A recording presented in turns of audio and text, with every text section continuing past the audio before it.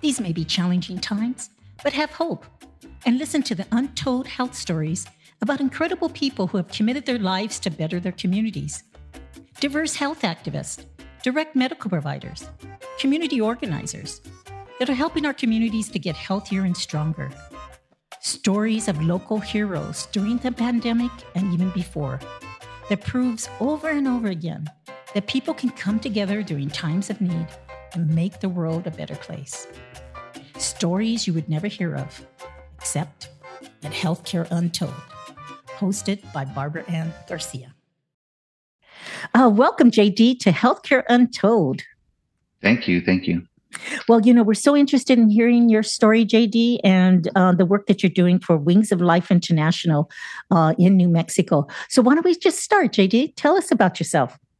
Okay, well, my name is JD Medina. I was born in New Mexico in Santa Fe, and I am actually from a mixed culture. So mestizo, if you're familiar with that term, it's a mix of Spanish and indigenous. In my case, the indigenous half is a quarter Dene, which is Navajo, and a quarter Pueblo from Zia Pueblo. And then my mom's side of the family is Spanish. And so both sides of my family have been in New Mexico for many, many, many generations. And it's a really beautiful thing. But also for me growing up, it was very hard. And I think I kind of struggled with it a little bit because it was really hard for me to find my identity. So growing up, it was, I just never really felt like I fit in. So I would be with my mom's family and, they would sort of tease me and tell me in a very loving way, but I was just very young and I didn't understand where they were coming from. And they would tell me, like, you're not Spanish, you're native, go back to the res, and, my uncles and stuff. And it was just very like, for me, I just didn't understand it. For them, they were just joking in a good-hearted way. And then it was also the same on my dad's side of the family. They would always tell me, you're not Indian, you're Mexican, go back to Mexico. Of course, I'm not even, it was Spanish, not Mexican, but they were just teasing me in a very loving way. But at the same time, it really stuck with me because I just didn't ever really feel like I fit in anywhere. And then my mom and my father got divorced when I was very young. So it was always a lot of back and forth. And then also my mom, at the time was a single mother who, we weren't well to do, I should say. And she was constantly changing jobs and things like that when I was very young. So we were always moving back and forth from Pojoaque, which is a small town north of Santa Fe, to Santa Fe, back to Pojoaque. So coming up and going to school, I would start a school and I would stay there for maybe a year or a year and a half, and then I'd move. Then I go back to a different school, stay there for a little bit, then move again. So every time I felt like I was finally starting to get my footing in a place, we would move and switch and I'd have to start over. And so it was just very hard for me coming up, like I said. With all that, it was hard for me to find an identity for myself. So when my mother got remarried, I was about 10 and we moved to California, which really talk about a fish out of water. It was just kind of like, for me struggling already to find my identity and then to pick me up from what I know and put me in a totally different place. It was hard. And so when I got introduced to drugs and alcohol, it kind of, it was like I found an identity. It was like, the alcohol gave me confidence. It made me feel like I could sort of escape, because when I would drink, it wasn't me. It was like, it was like I was putting on a costume and a mask and I could just be someone else. And I really, really liked that when I first started drinking, because it was, I could just mask all the confusion, all the hurt, everything that I was feeling. It just wasn't there anymore. And so I started drinking very young, and I started drinking a lot and very heavily. And then it progressed into some drug use. And um, for me, like I said, it was like my identity. I finally felt like this is this is something to help me. This helps me fit in, right? And so it was fun and stuff at first. And then, of course, that led to me getting into a lot of trouble. Um, getting into trouble with the law, getting in trouble with my family, things like that. So, um, what I did was I graduated from high school, which was a miracle, but I did. And shortly after that, I got kicked out of my house. My stepfather, which him and I never really got along either, but um, he basically told me, like, I don't appreciate the life you're living, and you're no longer welcome in our home. And there was a lot of stuff that led up to that. It was all my doing, obviously. I mean, I take full responsibility for everything that happened, but he basically told me that I needed to figure something out. And me being an alcoholic and you know immature and things like that, well, I wasn't ready to go out and get a place of my own. So I figured, well, hey, let me call my dad. And by this time, my dad was already being married. He was living in Santa Fe. I picked up the phone, I called him, and I asked him, you know, do you think I could come live with you? And no questions asked. He didn't even talk to his wife, anything like that. He said, when can you be here? So I can be there tomorrow. So I packed up all my stuff, drove from California to Santa Fe, and I started living with my dad. And that was really, it was actually a really cool time because me and my dad, like, I would see him every now and then on weekends. He's also a very bad alcoholic. So he was just never really a stable father figure in my life. There was a lot of really bad stories that I remember about him. Um, I don't really like to tell those stories though, because I just like to remember the good in him, because he was a very, very, very loving man. And you know, he had some demons and some issues, and he was an alcoholic. And I always like to say it's funny because on my mom's side of the family, the Spanish, they have land in Puake, and there's like this little plot of land that they own, and through the generations, it's been handed down and sort of broken up and separated out, so that now um, my grandmother lives there, and my mom has five brothers and sisters, and out of the six kids, my mom and one other aunt are the only two that don't live still right there. And so they're all very, very close. And but there's alcoholism on my mom's side of the family as well, but it's more like, they're still very functional, and they're still very loving, and everybody's very close, and it's not like driving people apart. Whereas on my dad's side of the family, the Native American side, the alcoholism was very destructive, and it was, there was a lot of anger and a lot of hurt. And I think a lot of that comes from, the historical trauma and the generational trauma that comes with that. And I heard a very interesting take on it recently, where an older Native gentleman said that obviously a lot of it comes with the relatively recent history of alcohol being introduced into the culture, but also he said one of his ideas was that the early native that was dealing with the genocide and the cultural, basically stealing them of their culture and forcing them to appropriate to a different culture. Well, the early native basically had the feeling of, you're telling me I can't be who I want to be, but I'm not going to be who you want me to be. So I'm just going to drink and forget about it all and just be this entirely different, person. And that's kind of like, it kind of hit me because I kind of related it to myself. And it was like, like I said, I never really felt comfortable on my own skin. And I didn't really want to really conform to what anybody else was telling me how to do. So I kind of just got lost in this abyss of alcoholism and drugs. And so that kind of hit me funny. But back to my father. So um, it was actually a really good time because at that time it was like I got to know him again. So I was a little bit older. He was a little bit older. So he wasn't as wild, as crazy as he was in his younger days, but he was still an alcoholic.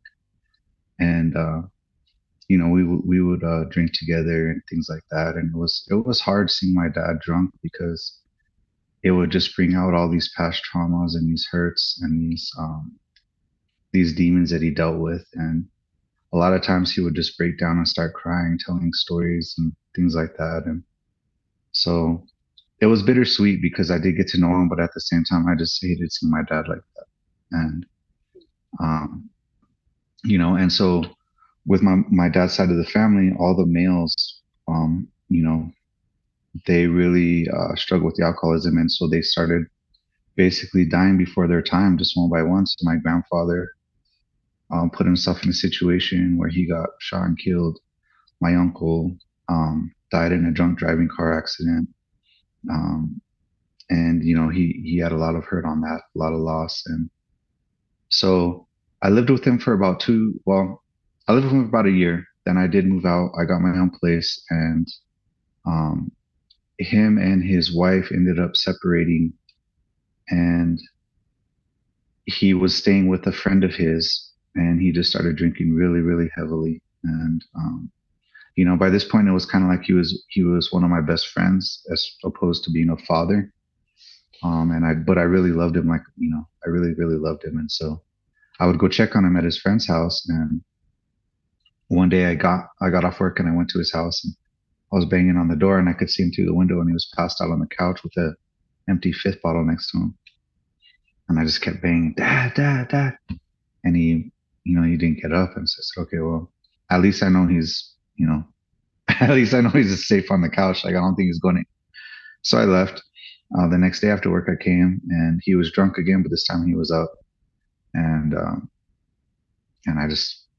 he came out to the driveway, and I just was telling him, asking him if he's okay. And he was saying he was, and he was talking to me. And I don't know if you've ever talked to someone that's really, really intoxicated, but it's like they're looking at you, but they're not looking at you. They're just looking like right through you. Their gaze is not on you. It's like through you. And I just remember that look in his eyes, and I just gave him a big hug, and I told him, Dad, don't do anything. Don't do anything stupid because I need you. Grandma needs you. The girls need you. Talking about his mom, my grandma, and the girls are my cousins and nieces that, like I said, the majority of the males at this point had already all died because either directly or indirectly because of alcohol. And they really looked to my dad and myself as like the males of the family. And these are like, 4 or 5 different families I'm talking about. But we were kind of the only two left at that point. And I just gave him a big hug and told him, don't do anything stupid. And in my mind, I thought I should bring him with me.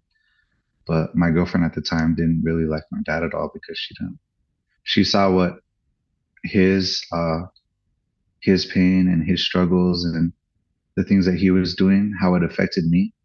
And she just didn't really like to see me like that. So she didn't like my dad to be around.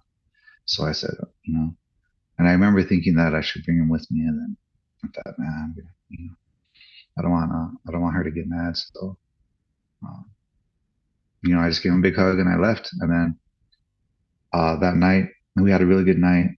And then, with my girlfriend and her brother and his girlfriend, we had a barbecue and stuff like that. And it was a happy night. Next morning, I got up, got ready for work, and I had my cell phone in my truck. And these were when cell phones were first, coming out. And it's not like people now, they have them with them 24 hours a day. I just had it in my truck. It wasn't any big deal. But I got in my truck and I looked at my phone, and I had like 50 missed calls. And I was like, oh man. And I looked, and they were from my dad's wife. And right away, my first thought was, oh, my dad's in jail. Like, oh man. Like, and I got mad. I was like, oh man. Like, I was mad at him. I was like, man, can't believe he ended up in jail. Like, but at the same time, it was nothing new. And so I called her. She was like, oh, JD, I've been trying to call you. She's like, "Are you sitting down?" And then right then I knew, and I was like, "Oh my God!" I said, "What happened?" She goes, "Your dad got shot last night. He's dead." And I was like, "Oh my God!" And that did a lot of things. Um, Number one, it really made me question God, because I just didn't understand why I would be put in a situation to where me and my dad were put back in each other's lives, and we just really had a really close bond, and we're really building on that and developing that. Um, and yeah, there was hard times, and there was the drinking and all that, but at the same time, like I said, we got really, really close during this time, and so it made me really like, why would you put my dad back in my life, allow us to build this bond just to take him away from me like that? Mm-hmm. And it really, really, really made me question that. And then also, it just sent me off the deep end as far as my alcohol and drug use. And I'm sure you're familiar with Santa Fe. It's a smaller community. Mm-hmm. So everywhere I went, people were asking me about it, and I would, on my way to work, I would have to drive by where he was working at, and I would look over and see his empty parking space for a while until someone else took it. But I'd see his work, and it was hard, and I thought, man, you know, I need to get out of here. So I went back to California for a while. I actually ended up getting my graduate gemologist degree, which is the study of diamonds and gemstones. Right on. Right on. Um, but at the same time, so I've always, I guess, what you would call a functional alcoholic. Mm-hmm. I've always been able to, you know, maintain, like I said, I graduated high school. I've always had jobs where I was able to progress into like leadership and management roles.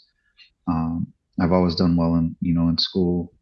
Um, but I just, at the same time, I was really, really, heavily drinking. By this point, it was probably about a fifth to two fifths a day. And I had developed a pretty strong cocaine habit. I was smoking marijuana every day, and really basically using anything that would get me high. Mm-hmm. Um, you know, it, I definitely had my drugs of choice, but really, if somebody came along that had something that would get me high, I would, I would try it. Um, so I ended up getting into trouble in California, um, legally, just in every way you can imagine. Mm-hmm. And so I ended up coming back to New Mexico. And at this time, I was just really drinking a lot, using drugs a lot. I started basically doing all the things that kind of that entails, as far as like, stealing, um, drug dealing, all that kind of stuff. You know what I mean? Um, so basically, it took me down the road. I remember one of my employees told me, like, my employers told me at one time, if you don't, and this was right before they fired me, they told me, if you don't stop what you're doing, you're going to end yourself up in prison. My mind was, they're crazy. You know what I mean? Yeah. So, anyways, this lifestyle took me down a path that eventually did land me up in federal prison. And I spent 6.5 years in federal prison.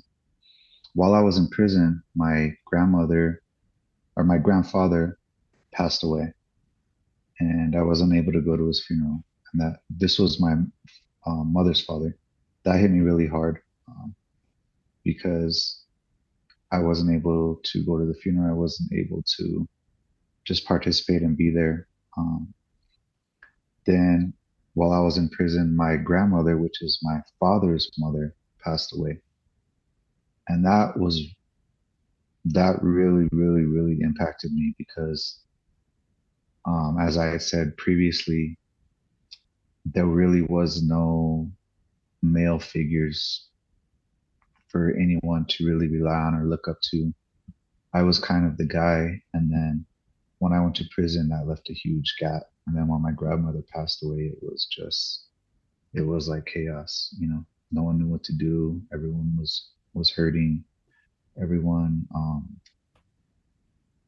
was just lost. And I know that had I not been in prison, I would have been there. I could have been there for everybody. I could have been the support. I could have been the rock. And that's when it finally clicked in my head, like what am I doing? Like, you know, what is really important to me? And and also one of the main things is that you know, I wanted to be there for my daughter. And so in 2010, I'll backtrack a little bit. My daughter was born, and it was like, you know, the best thing. I know everybody says that, but it really is. It is the best thing. And you know, I was there when she was born and just holding her, and I'll never forget.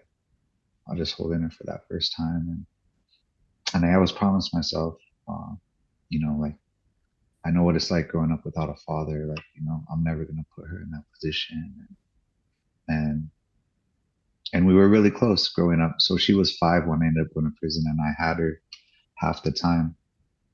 And you know, I had nothing but love for her. She would make me so proud, and I just cherished every moment with her. But I was still caught up in the throes of this alcoholism and addiction, and it was, you know, a lot of times I think back and I think me going to prison really saved my life, and it may have actually saved my daughter's life as well, because, um, you know, I don't know. I may have put her in a position or you know, who knows what would have happened. Mm-hmm. Um, because there was a couple of times where, you know, I had left her home alone to go get drugs and come back and gotten higher, things like that. And I just, you know, it's like thinking about that kind of stuff. It's like, man, you know, like, but it just shows you how powerful the addiction and the alcoholism is. It really just consumes you. It really just consumes your soul. And at that time, you really, really, it's a matter of survival. Your Right. brain your brain makes you think it's a matter of survival, that you have to have this literally in order to survive. That's And right. obviously that's not true. I mean, in some cases, if your addiction is really, really physically dependent, you can get really sick. But your brain literally makes you think you need this substance Right. or activity, whatever it is you're addicted to. It makes you believe you really need this to survive. And it's not a conscious thought. It's a subconscious thing that happens behind the scenes. But literally, that's what happens. And so, you know, my grandmother passed away, and I just had this thought, like, you know, man, my daughter's out there, you know, and it really, really, a switch just clicked. And I said, that's it, I'm done. I'm never drinking or getting high again, and I haven't. And so, July 15th. Congratulations. Thank you. July Congratulations. 15th of this year, it will Congratulations. be 7 years since Congratulations. my last drink. I Congratulations. appreciate that. Thank you. And so I really just, you know, I started working out. I started being positive. I started really just trying to focus on the positive things. And I ended up getting out of prison, coming back to New Mexico, and I was at the halfway house, and I needed my driver's license, my social security card, Medicaid, and someone told me, hey, go to this place called Best Chance. They'll help you out. And so I went to Best Chance, and it's an organization here in Albuquerque. It's a nonprofit. And what they do is they work directly with returning citizens, and they provide peer support, and they also provide material support. So they give you a backpack, they give you some hygiene, they give you a couple pairs of t-shirts, a couple pairs of boxers, a couple pairs of socks. Um, and they also offer a curriculum, basically life skills, anything from finding and keeping a job to emotional regulation, to spirituality. Um, it's a 6 week long course. So I started going there, and I started taking the courses, participating. They helped me get my they helped me get my ID at first, and then I ended up getting my driver's license. But just by going through this process and being positive and um, participating in the programming and stuff, eventually the executive director pulled me aside one day and was like, "Hey, JD, like, you know, I think you would actually make a really good peer support worker. Have you ever thought about doing that?" I said, "Well, no, I haven't, but you know, now that you mention it, I'm open to any opportunities." And so he goes, "Okay, well, you know, there's a training that's going to be starting, which is through OPRI, um, which is the organization in Mexico that oversees the certified peer support workers. So I took the training. I got my certification to be a peer support worker. And I started working at Best Chance. Also, when I was at the halfway house, I heard about Wings for Life because my mother uh, was working with Wings for Life. They were actually a support to her when when I was incarcerated. And the executive director was a really great support to my mother, giving her support and understanding. Um, and so I started doing community service at Wings for Life. And that's one thing that's really, really broken as far as our whole justice system, I believe, is that so, yes, I put myself in a situation where I landed up in prison. And yes, they punished me by putting me in prison. But really, in reality, I had it easy, right? Don't get me wrong, being in prison was the worst time of my life. I saw and did things that I'm not proud of. Um, I saw horrible things. There was a lot of stress. There was a lot of trauma. There's a lot of PTSD. There's a lot of anxiety I still carry with me to this day because of that. But in reality, I had it easy. I had my 3 meals a day. I had my schedule laid out for me. I knew when I had to be where I had to be. I didn't have to worry about anything going on in the outside world. Of course, I did. I worried about my family. I worried about my daughter. Every day, my daughter was first and foremost in my mind. Um, but like I said, it was my own little world. It was very isolated. And of course, there's always stuff that's going to happen that you're not anticipating.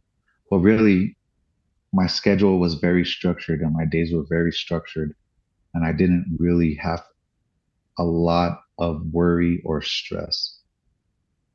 The people that actually really suffered was my daughter. She was 5 years old. We were very close. One day she wakes up and her dad's not there. Right. Her whole world changed, got flipped upside down. She has to go through school. People ask, "Oh, where's your dad?" You know, um, she just, I'm really grateful for my mother and her mother for taking on the more responsibility that they had to with me not being there.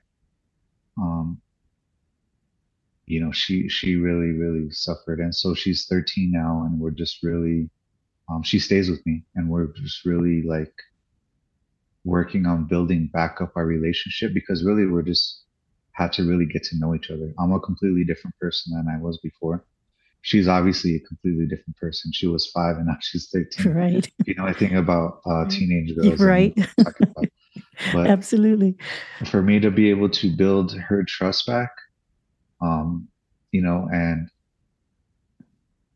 those wounds that I've caused her, it's like, and I really just have to forgive myself and just move on. And what I'm really trying to do is just be an example by just being stable, just showing her that I'm here now and I'm not going anywhere again.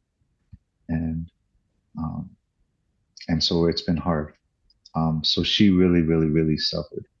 My mom suffered, you know, again, she wakes up one day and I'm not there. She has to take on a lot of the roles and the responsibilities of being a parent to my daughter. When one day when I was in prison, she told me, I told her, Mom, I really appreciate everything you're doing. And she told me, of course I'm going to do it. That's my granddaughter, but I don't want to be a parent. I want to be a grandparent. I've already been a parent. I want to be a grandparent. I want to spoil my daughter. I want to do things with her. I don't want to have to wake up and get her ready for school and make sure she gets on school on time and make sure she's doing her homework. She's like, of course I'm going to do it because I love her and I love you, but that's not my role. Um, my daughter's mother, my ex, who again had to take on more responsibility because I wasn't there. She struggles with some health issues. And it's like, you know, just really putting more of a load on her plate.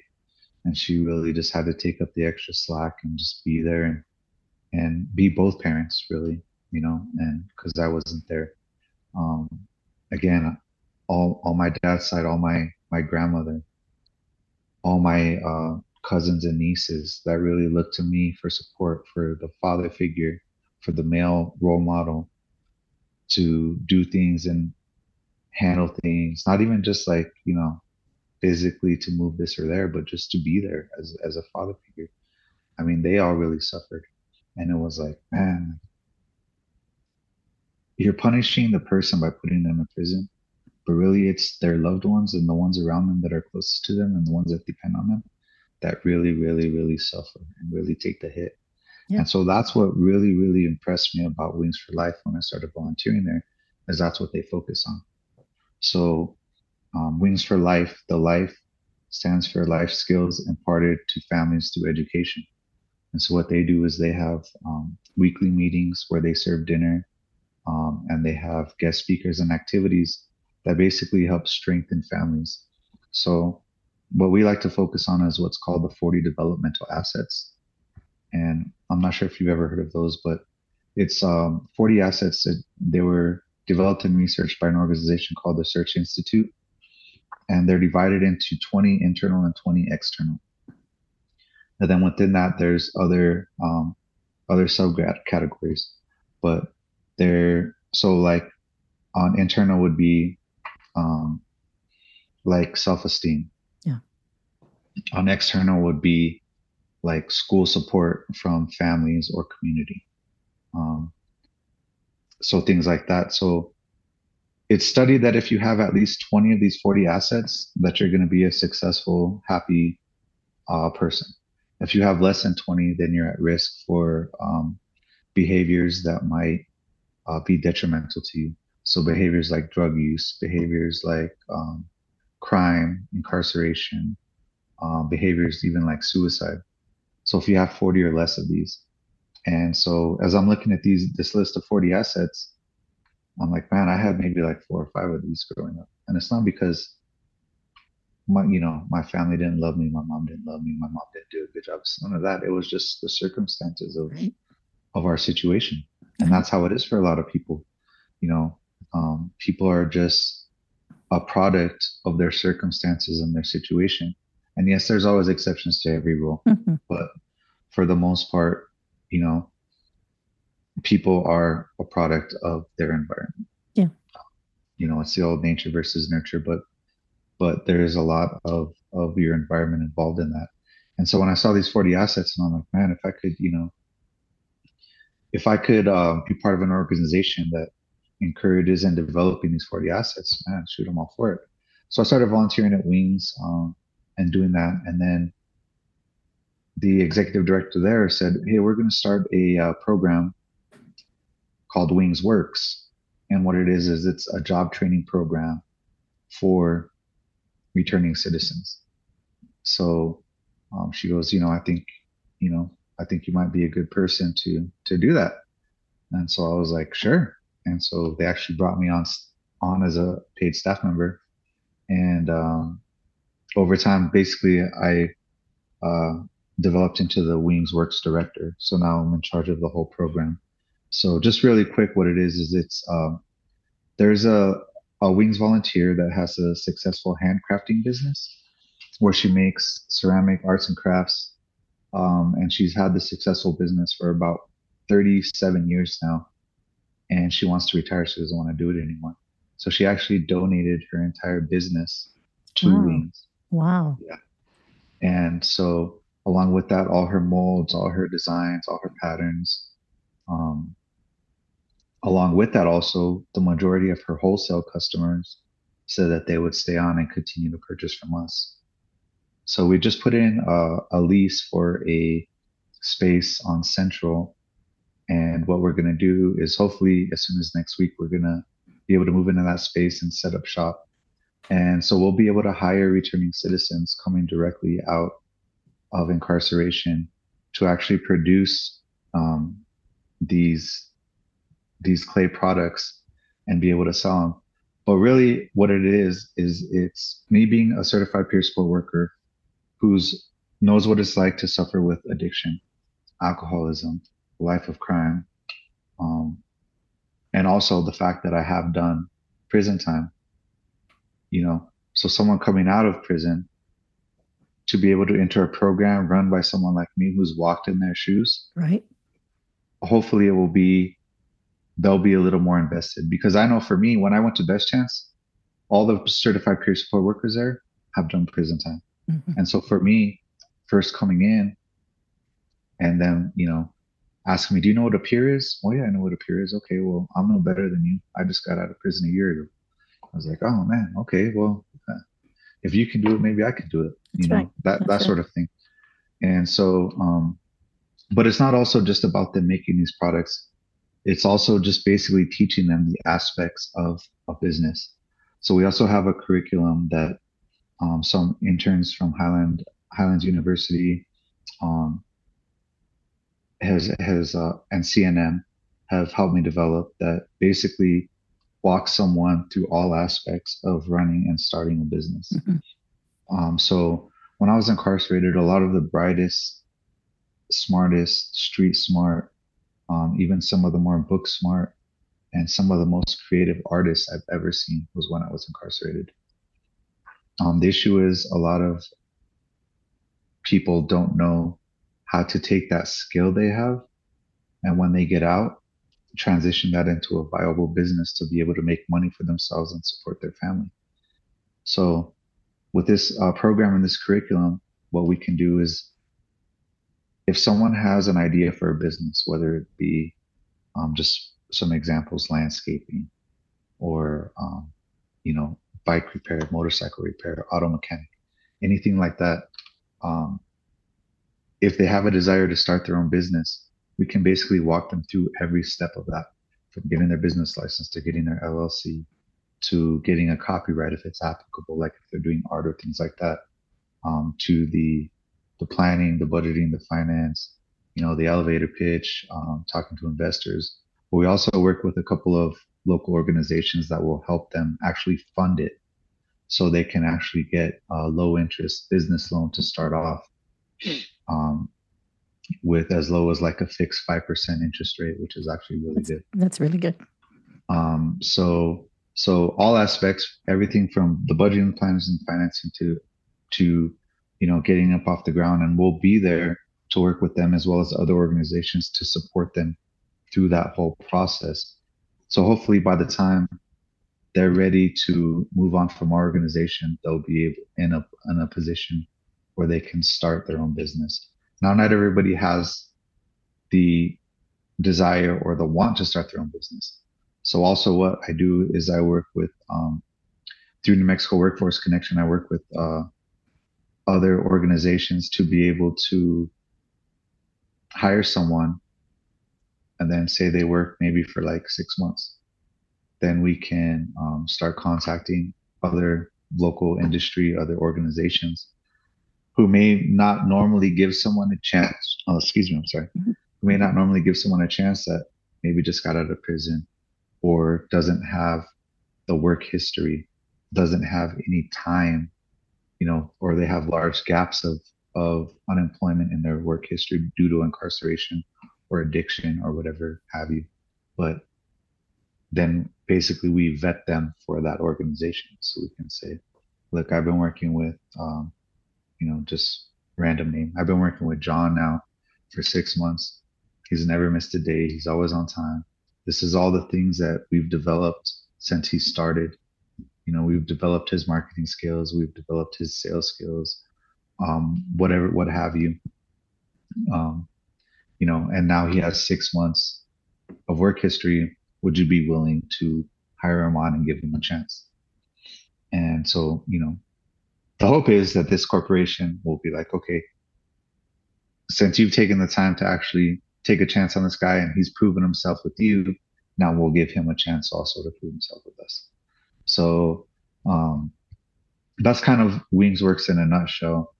And so right now, the main thing holding us up have been we haven't really had a space to work. So once we are able to move into this space and really set up shop, we'll be good to go. Because we've actually been working out of this volunteer's home. She has a little home studio, and so we've been working out of her home. But it's just it's been hard because we have to coordinate with her schedule. She also has a part-time job she does. Yeah. And then coordinate with, all the people coming out, and their schedule. And so it's been difficult. So once we have a solid space where we can actually set up WingsWorks, because we've been working out of the Wings for Life offices as well, and it's not really set up for that, for any sort of production or anything. So No, you have humbled me with your story, JD. I just want to congratulate you and also to acknowledge, the trauma and pain that you've been through. And this whole issue of identity is so important, right? I mean, I'm a mestiza as well. And it's a difficult process to kind of figure out who are you, especially when you're New Mexican, like yeah, myself as well, because people don't know our history. They don't know the role of the Spanish. They don't know the role of what happened with Native communities, and that we kind of walk that line in between, right? We're not that and we're not that, but we are mestizos, right? And in yeah, many communities throughout the United States, throughout the Southwest, we identify as Chicana, Chicano because of that particular history. So, one, just to acknowledge you and your beautiful story, a heart story, right? It's not a story of glory, it's a story of struggle and trauma. And I just want to right, recognize your recovery, on your resiliency. I mean, that is what we want. We want to build on people's resiliency and the belief that people can do better for themselves with help. And that's what you're doing. I love the comment of you talking about returning citizen, because so many times when our community members, our family members come out of prison, they're seen as second class citizens. And this gives them hope and gives them wholeness, just like what we're trying to do in our identities. So I can't say enough about your story. And, there's something about you, JD, that every executive director went up to you and said, hey, I think this would be good for you, right? So there's something there for you that's an innate, it's an innate strength that you have and some of that was really looking at your daughter and seeing that's your future and your commitment to your family and the role that you play as a male figure in your family. And that's so important for so many of us, right? Because many of our fathers have struggled with alcoholism and yeah. have been the strong person in our lives, right? And so watching them go through that is a really difficult process. I know that story. I know that story, JD. But, these nonprofits who come together from their own experiences many times, create a foundation for our communities and our families to support them, to come back together again. So, HealthCare UnTold is really telling stories like yourself, JD.